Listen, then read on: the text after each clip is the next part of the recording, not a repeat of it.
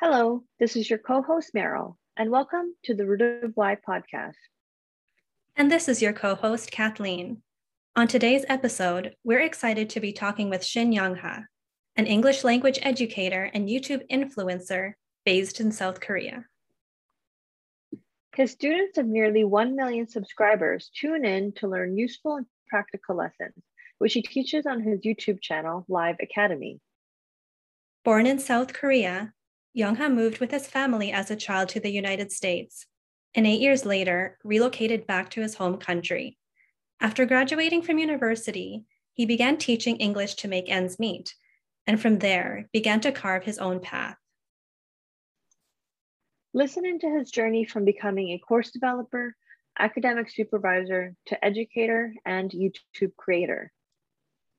We hope that this episode will inspire you to create and help others along the way.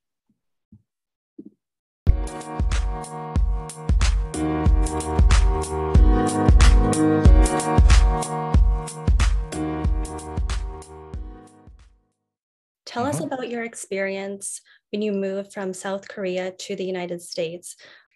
Well, of course, I was only 5 years old at the time when our whole family decided to move there. We moved to California, and I think we moved between a couple cities there, but we were mainly in Glendale, California. And we were there for, I think, around 6 or 7 years, maybe 8, depending on where we were at different times.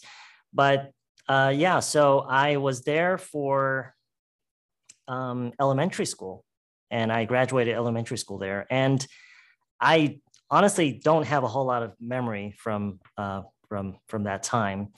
But one thing I do remember, probably if you ask what my earliest memory was as a child, was crying in school. I cried a whole lot in school because back then, I'm sure there are a lot of Asian kids in schools in America now, but back then, I was in a pretty big public school, and there were very few Asians. It was, as far as I can remember, it was just me and one other kid from North Korea, I think. I mean, that didn't seem weird to me at the time, but now that I think of it, that was kind of weird. But anyway, so there were only like 2 Asian kids in the whole school. And that itself was quite scary. And even the school back then, they didn't really have a lot of experience with foreign students.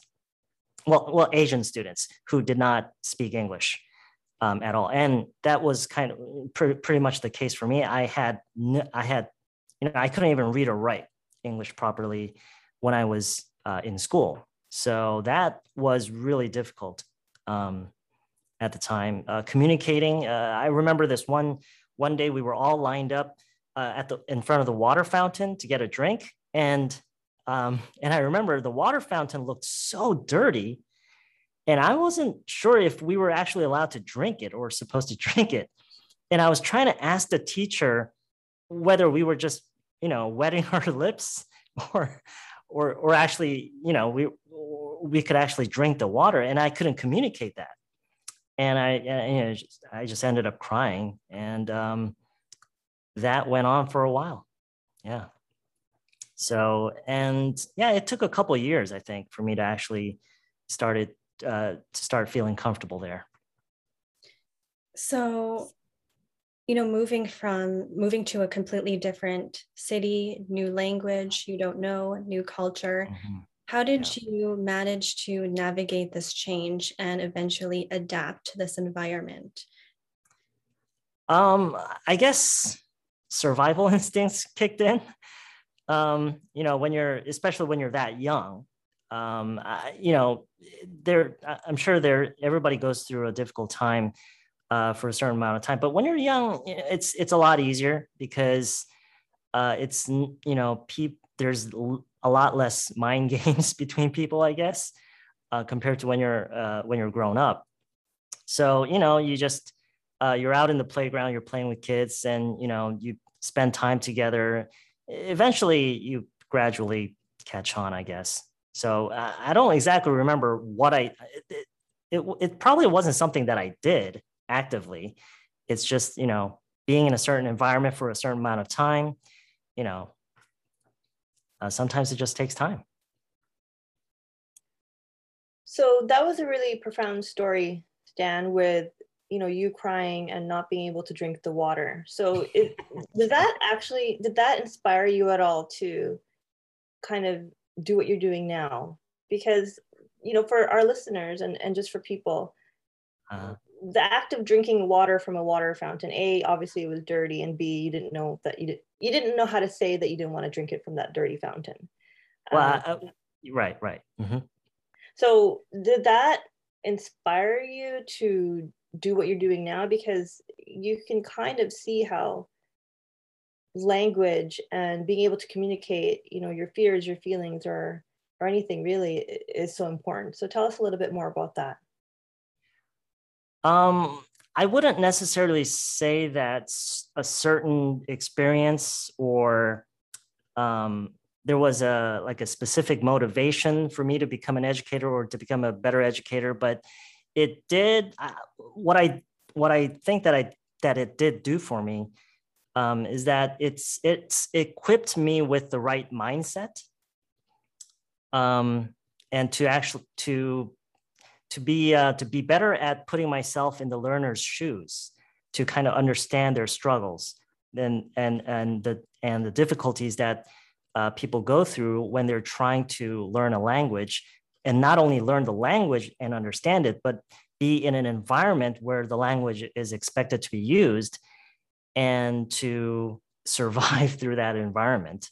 I think it's helped me understand it. And I think that makes a lot of difference because when it's different when you're simply trying to help someone learn some grammar or learn a couple words or expressions, that and having an understanding of what a learner might go through in a specific situation. I think it had, like I said before, it's equipped me with the right tools, and it's giving me a broader perspective, so to speak, of what I need to do to help people learn a language, to view teaching at a more fundamental level. So when you moved back to South Korea, did you have any knowledge of the Korean language? How was that process? Again, adapting to this environment, did you know the culture? Did it feel natural for you to be in this environment? It was actually quite a shock to me when my parents told me that we were leaving where we were in California to come back to Korea, because before I came back to Korea, I had no memory of Korea because I left when I was like 4 or 5. And, I had done no schooling in Korea before I left. So, there was very little, I had very little memory of it. And I remember my dad giving me a piece of paper one day. It had the Korean alphabet, the Korean it had the Korean alphabet on it. And I said, "What's this?" And he said, "Well, that's the Korean alphabet. And you got to learn this now." And that was a month before we actually came. That was a month before our flight. And so you can imagine, and I had actually graduated elementary school in the States when that happened. And when I came to Korea, other kids my age were getting ready to start their second semester in the 6th grade. And I had just started learning the Korean alphabet. And so, yeah, that was quite a transition. It was like I had to go through the whole thing again, basically. Not only the language, but the culture, people, everything. I had to adapt to a whole new world, basically. Yeah. Well, I didn't cry when I came back. I was much older to do that, but yeah, it was just as hard, if not harder, because the expectations that students have, especially in school, because it's such an academic, education-driven society. You're expected to do to perform at a certain level academically, and so you're always taking tests. And when you fail on a test, well, not fail, but when you do poorly on a test, you're given certain punishments. I don't know if that's the way it is now, but and to go through that was quite an experience. So obviously another change. Did your parents have a strong enough reason as to why you were moving back? I mean, I think making the shift from going to California and then back is quite a big move for anyone, especially with a young and growing family. So can you tell us a little bit more about that? And as well, obviously in your initial stages of entering school and the cultural differences, the educational differences, at any point, did you use the fact that you could speak English or was fluent in that as an advantage? Or was it always seen as that, you were still always trying to catch up in that environment? I think, well, I had the conversation later on with my parents, because for a while after I came back, I was a very frustrated little child. Even after we came back, especially after we came back, because I was having such a hard time in school and making friends. And so my parents, I guess it depends on how you look at it. It could be a good reason, it might not. They were basically homesick.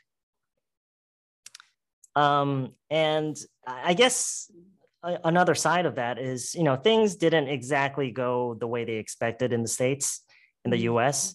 And so I think that, that may have been, but now I can understand them. It's not, I mean, they're not, I don't consider them as bad parents for doing that. I mean, I wish things could have been different, but it's what it is. So we came back, and just like I was a very unique case when I was in the States, I was one of very few Asian students in the school, and that was pretty much the case when I came back as well. I'm sure now there are a lot of people, they spend a couple of years in foreign countries and come back and finish their schooling here. But back when I was, and this was back in, I think, 94. I came back to Korea in 94. And back then, there were very few. I think I was pretty much the only student throughout middle school and high school, having spent that significant amount of time overseas. And so the school really had no idea what to do with me. And what I realized, what I was told later on, was that when I was going up to high school, my parents and the teachers were worried. How is this kid gonna keep up with the rest of the students? I mean, he's barely reading and writing now. So, and in several years, this kid is gonna have to take the Korean SAT and go up to university and everything. And so how is he gonna keep up? And so they actually came up with a pretty good strategy. They wasn't sure if this was gonna work, but they said, all right, let's just let this student, let your kid just forget about the main subjects that they're teaching in school. I mean, he would have to take the test and everything, but let's just put that aside, and let's have him just focus on studying English. It's pretty clear that he can't keep up with the rest of the students. So let's just have him study English and see where that takes him.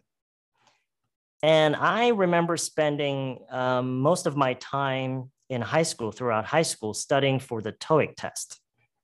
And back then, the TOEIC test was, if I can remember correctly, it was still quite new at the time. It may not have been, I'm not really sure. But I had no one around me was studying for the TOEIC test. No one had, a lot of kids probably didn't even know what the TOEIC test was. And so, my dad bought me a couple of books, and I started, studying for the TOEIC test. And luckily enough, that actually was the very thing that got me into university. If it hadn't been for that, there was no option for me. I couldn't go to university, like nowhere. because I took the KSAT, the Korean Scholastic Aptitude Test, and the score that I had was nowhere near enough to be accepted in any school at the time. And so the only thing I had was my TOEIC score. And I was very lucky because the school and the department that I ended up studying in was actually accepting 10 students with exceptional English, with an exceptional command over English. And so I submitted my TOEIC score and I was accepted. And so that was a pretty good plan. Wow. Were you aware of what that test meant? Well, it was an English test. Right, but were you aware of what it meant for your future? No. I always, I was always treated a little differently, especially I guess in some ways because I was able to speak English a lot better than other students. So in that sense, I always knew that I had this the second language as an arsenal that I could at my disposal that I could use. But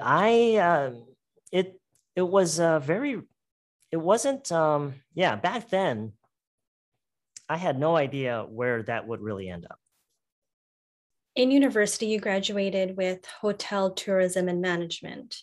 Was this, like, why did you choose this as your major? And was it always an industry you wanted to pursue? No, because, and I can prove that. I found out about hotel tourism and management, this industry, and the fact that you can actually major in it. I only found out about this after I started applying for schools with the TOEIC score. And so, like I said before, it was this or nothing for me at the time. That was my only option. And the funny thing was that that school and that department at the time was actually quite highly sought after, which means that they actually required a pretty high KSAT score. I think in the upper 5% or something. That was it wasn't like Seoul National University, but it was actually a lot of students would have been really happy to go in there. They would have considered that a big success. And so I was really lucky. Like I said, I was very lucky to have studied there.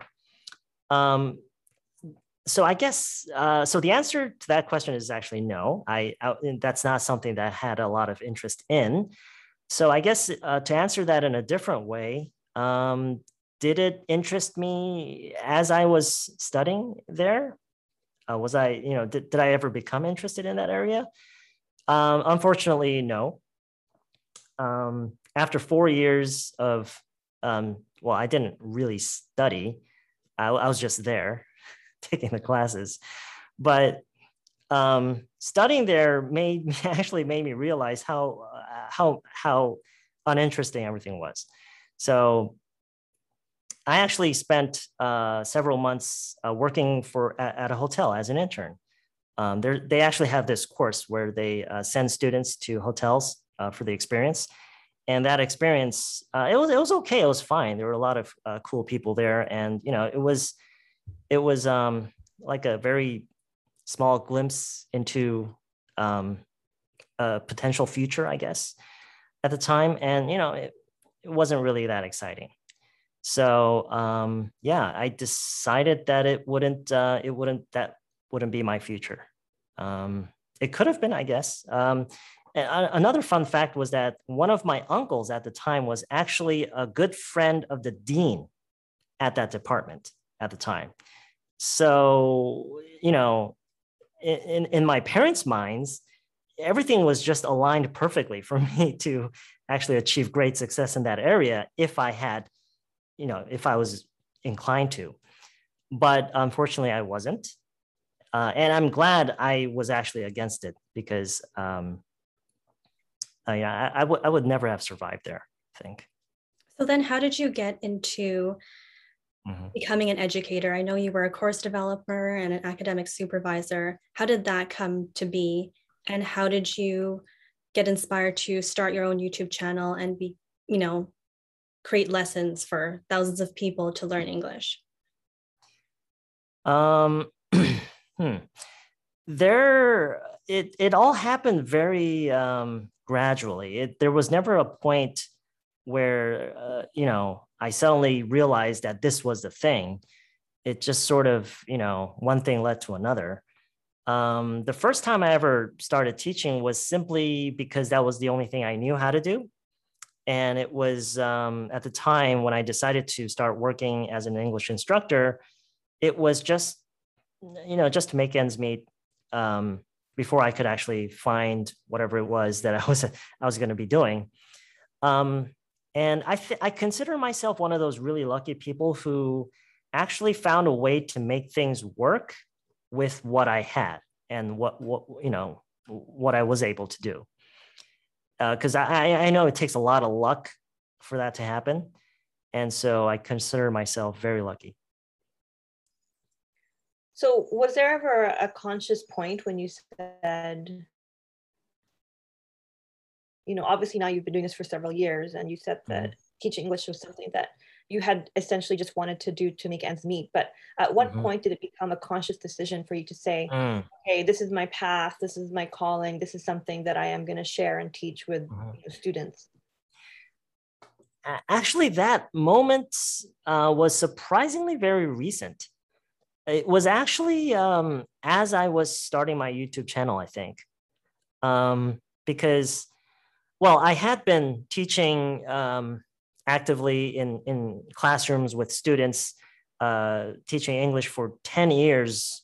I had been teaching for 10 years at the point where I started my YouTube channel. And like I said before, there was never really a certain moment in time where I decided that this was my path. It was just something that I had been so deeply invested in that I couldn't really go anywhere else. I had considered other paths, but it was I felt that it was too late. And actually, to be perfectly honest, there were a lot of moments where I thought that I was pretty good at what I was doing, but I never really felt that it was reaching. How should I say this? I myself felt like I knew what I was doing, and I felt like I was pretty good at what I was doing, but it didn't really feel. There was never. I never really had any feedback that proved that. And that was actually really important because my wife actually suggested that I try sharing my lessons online. She didn't really come up with the idea of YouTube because I never really considered YouTube as a way to share lessons and to educate or to teach anything. But she actually, because there was a point where I was kind of doubting myself. It's like, am I really good at this? Is this something that I can actually, keep doing for years and years? And she actually said, well, maybe you need to reach more students and see how, get some feedback from more people, and maybe that'll tell you something. And so I started thinking, okay, well, maybe I can do that. And I started looking for a way to share my lessons with a broader audience. And, it was YouTube. And it was kind of strange at first because YouTube was usually something that it still is for a lot of people, a place where you go to pass time, for entertainment mostly. But that itself felt like it was an opportunity. At the time, I thought, maybe this, because the accessibility is so good. YouTube, anyone with a smartphone has access to YouTube at any time, anywhere. So that's, I thought, wow, that's really great. If you could learn, because the way I had been working as an English instructor up to that point, I would, students would always have to go to a certain location at a certain time to learn something, and there was no way to go back to that moment, right? Like once that lesson is over, that class is done. But online lessons, I mean, that's the beauty of online lessons, right? You can go back to it and watch it again as many times as you want, wherever you are at any time. So I thought the conditions were just perfect. YouTube, yeah, let's try teaching English over YouTube. And so that's how I got into it. I think that was late 2017 when I first uploaded my first video. And it started picking up a lot faster than I thought. So you mentioned you dealt with, self-doubt as you were starting this new endeavor. Did you ever feel pressure from your family or friends or from society to pursue a specific path, since this was, a lot different from the norm? And how did you move through those challenges? Yeah, I think that's a really big thing.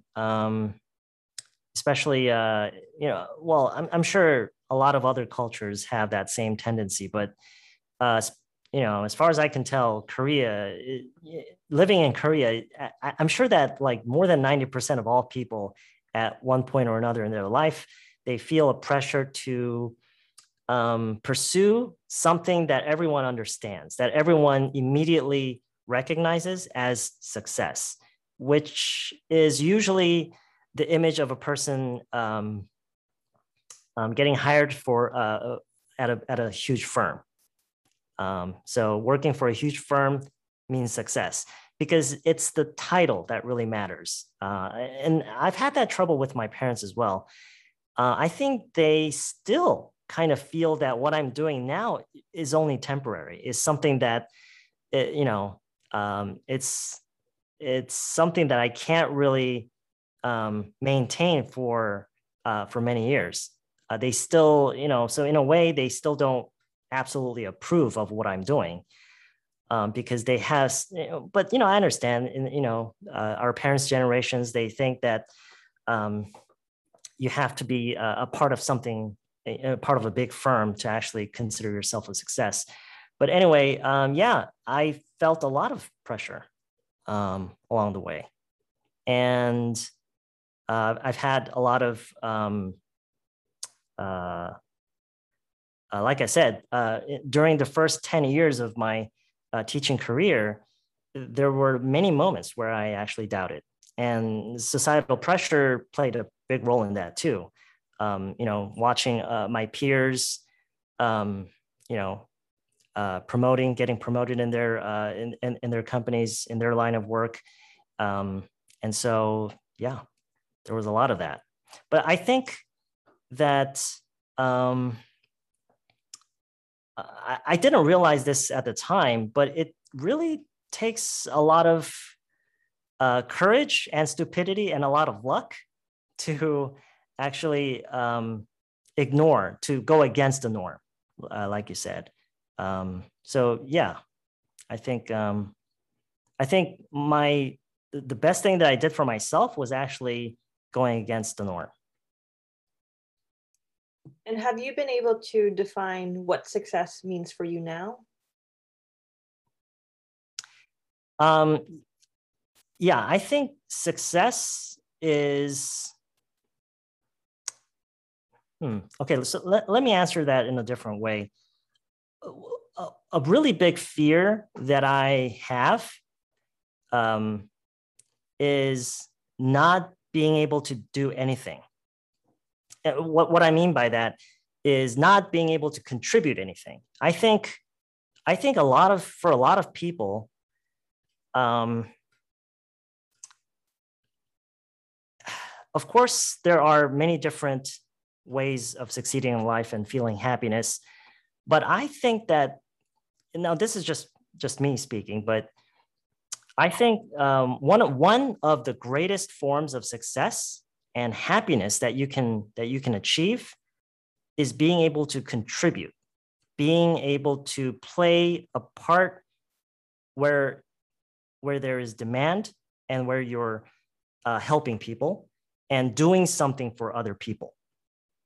So we're all part of a society, right? And I think there's a lot of people fall into, people feel, I think there's a certain type of void that people feel when they don't feel like they're contributing, when they don't feel like they're a part of something, that they're playing a role, which is also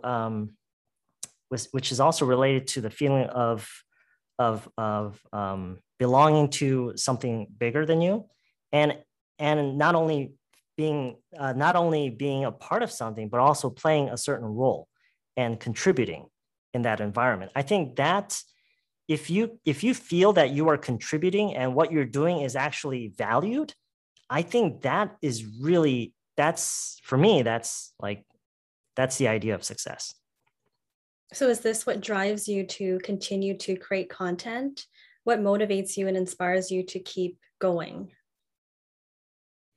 Yeah, the feeling of contributing, feeling of what I'm doing actually matters. Of course, there's a lot of other aspects to the drive that you're talking about. What keeps me going, but probably the very thing that actually keeps me going is the feeling of what I'm doing actually matters. It's making a difference, and people need it. I'm contributing. I'm playing my part. And at what point did you begin to realize that for yourself? Because I think for a lot of people, they may struggle sometimes with, the vocation, like the role can actually remain the same, but a huge part of it is your mindset and how you see what you're doing and how you're actually contributing yourself to, to a greater society or to a better good. So, how did you when did that shift happen for you? Because you went from someone that was, kind of landing into this a little bit more as a way to make ends meet, obviously seeing you can reach more people. And now you're really defining what success means for you. But the vocation of what you're actually doing has remained the same. So when did you decide to make that change? And how did it come about? Well, I think I've always had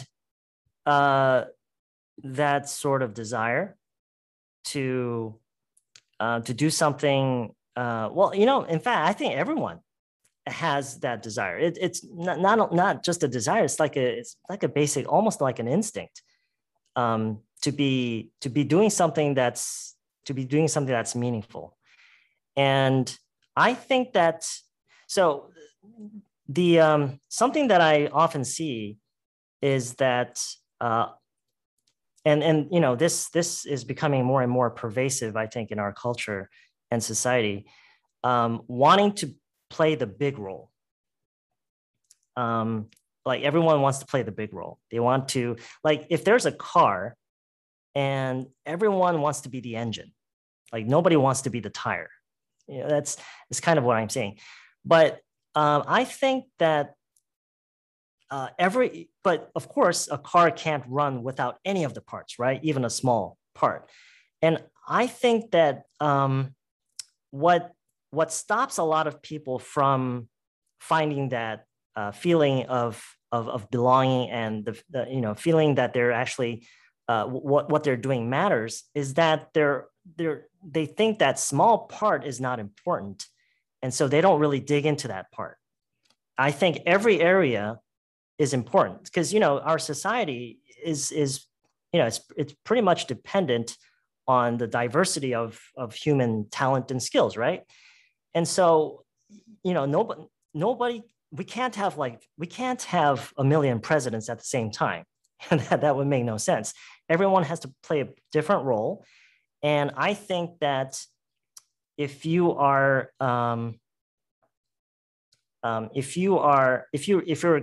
focused enough that you can actually find a great way to contribute in what you are doing, what you have and what you are doing, as long as you're not always looking on the other side.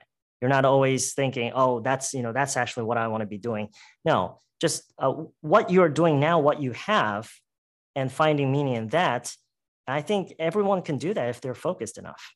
And I think that's kind of what I did. I think, I mean, okay, so teaching English, I mean, my parents spent years telling me, how much longer are you going to be teaching English? When are you going to get a real job? And so that kind of fed the idea what I was doing, wasn't important. It didn't really matter. It's not going to make a difference. But, it's like I said before, there wasn't really a significant moment when I actually decided to make that something meaningful, or to make that something that I would be good at. But I think I was just focused on that. I never really looked back, and I never really looked at anything else seriously, at least. I just, that's what I was doing. And I just kept digging. And eventually I found a way to make things work. Thank you for really digging into that piece, because obviously a lot of us can get distracted. There's social media, there's, all of these things kind of coming at you every day, 24 hours a day, 7 days a week. And the fact that you can really value and showcase, how one can find meaning in the vocation and also dig into it and the focus. I really appreciate that sentiment, because you've managed to build, a huge following and managed to really contribute to a lot of students that are looking to learn English. And I don't know if that would have been possible if you were maybe having your hands in many pockets, or maybe not fully committed, or not really, you were still testing it out. So thank you for that. Well, that's, that actually kind of reminds me, when I go to a restaurant or like a coffee shop, there's usually two type of people working there. Of course, I'm not talking about the owner, but the person who's serving and waiting the tables. There, of course, there are a lot of people in between, but when you just simplify it, there are people who are surprisingly very kind and friendly and just very focused at what they're doing. And they're really, you can tell they're doing their best. On the other side, there are people who you can tell instantly that's not what they want to be doing there. It's like they're telling you, I don't belong here. And when I see that, I think that's kind of the difference. The latter case being the person who is not focused. They're doing what they're doing, but their mind is somewhere else. And when I think that becomes like a habit. Whatever you're doing, if that's not giving them instant gratification and a feeling of achievement and fulfillment, they're always somewhere else. And that's the kind of distraction I think that they're talking about. And yes, you're right. The social media does make that a lot worse, because you're always seeing the highlight of everyone's lives, and you're kind of comparing that with yours. And so whatever you're doing doesn't, feels like it's nothing. And yeah, I think it's really important to focus on what you have and where you are. That actually reminds me of a really famous quote from someone. I forget who it was, but maybe you can remind me. Someone said that start where you are, use what you have, and do everything that you can. And that's something that I've always tried to remind myself. That's a very important thing to remember, I think. It is. That is such a powerful quote. I can't remember who said it, but I do remember that quote. It actually leads nicely into the next question. So we did watch your Sebastian talk, which, if I'm not mistaken, is similar to TED Talk. Yeah, it's like a smaller version of that. And you mentioned, being able to stay resilient through those challenging times, whether it be experiences in life or through language learning. So I'm wondering, how do you personally continue to learn and grow? How do you maintain fulfilled and motivated within your own life? Well, I don't think I spoke about this when I was speaking there, But there was actually a point, oh, there's something that I forgot to mention that actually really inspires me almost every day is death. Remembering that life is really short and I'm gonna die one day. And that time will come much sooner than I'm expecting, And when I think about that, everything becomes really simple. All the decisions become really simple. You tend not to hesitate when you keep that in mind. And I think that's, I probably should have mentioned this before, but keeping in mind that I'm going to die very soon one day, and that really drives me to do everything that I can, with the time that I have. And that's like number one for me. And I think that's kind of related to what I said before about, what was it? Did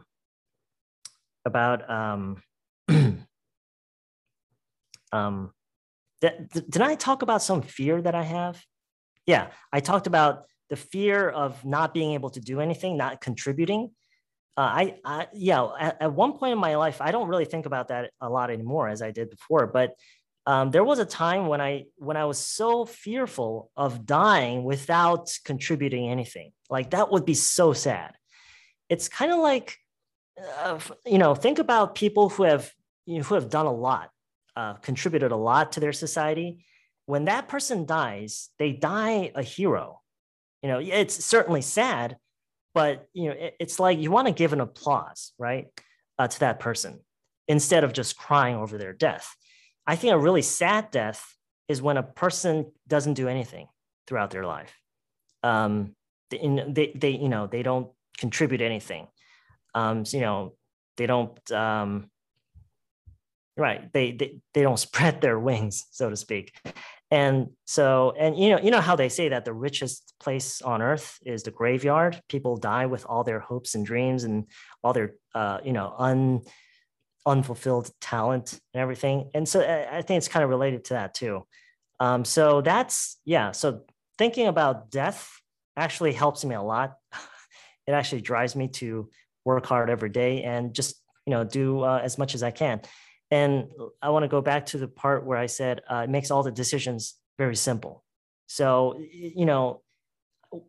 I think the reason people become lazy is because they don't really realize how much time they have left. And I think, and that, I didn't really speak about that at the Sebashi talk. What I wanted to convey through that talk was that there's this sense of people tend to, and I think this is another thing that's really spreading like a disease almost, and social media is playing a big part of that, I think. But people somehow believe that success can happen without any struggle. I think that's kind of like the main message that I wanted to give through that talk. I don't think I did a very good job, but yeah, anything that, think about anything that you're good at. It never comes instantly. It never comes without trial and error. It never comes without mistakes. And, this is probably something, it's probably, too obvious, but, failure is actually a part of the success. Without failure, you can't have success. And so, failure shouldn't really be considered a failure. Failure is just something that you do before you succeed. So that's kind of that's mainly the message that I wanted to convey at the talk. I've never heard someone speak so eloquently about death and the motivation. I think, for any of us that lose loved ones or maybe friends or family, we obviously grieve the person and mm-hmm. feel the loss, but in the context of our own lives, you have a great point that we are all here for a very limited short of time in the context of time and maybe even the universe itself. So, you know, what is next for you? And what is the one thing that you hope people can take away from hearing you speak today? I think, well, if there's any takeaway from this, I just want to emphasize how succeeding is really, you know, it's in the it really depends on how you look at it, or what you believe success is.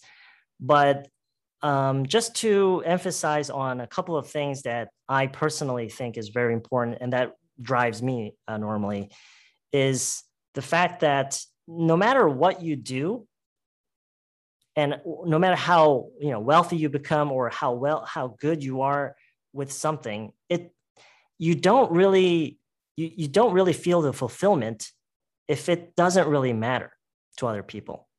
And I think that's, and I know that may sound a little weird. It may sound like, wait, so if I'm happy doing this, but nobody cares about it, does that mean it's meaningless? No. I mean, if that's how you feel, if it makes you happy, that's perfectly fine. But I see a lot of that around me. People doing certain things, but they lose interest. And when you look at why they lose interest in that and why they lose passion, why people quit something, it's because there's a point where they feel that it doesn't really matter to others. And I think that is kind of connected to the feeling of contributing. I think that's a really important part of our basic desire. Everyone has a desire to be a person that matters, right? I think that's ultimately where I'm going with this. But being a person that matters, I think that gives you great fulfillment. And in order to do that, you got to really do something, find something that can contribute to where you belong to.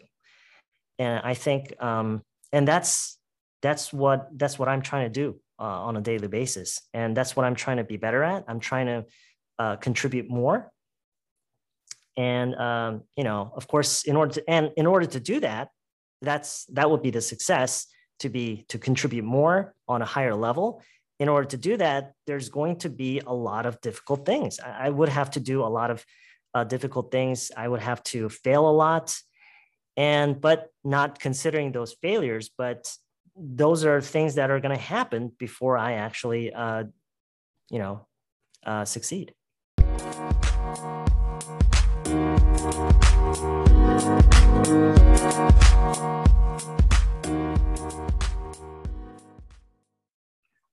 Thanks for tuning in.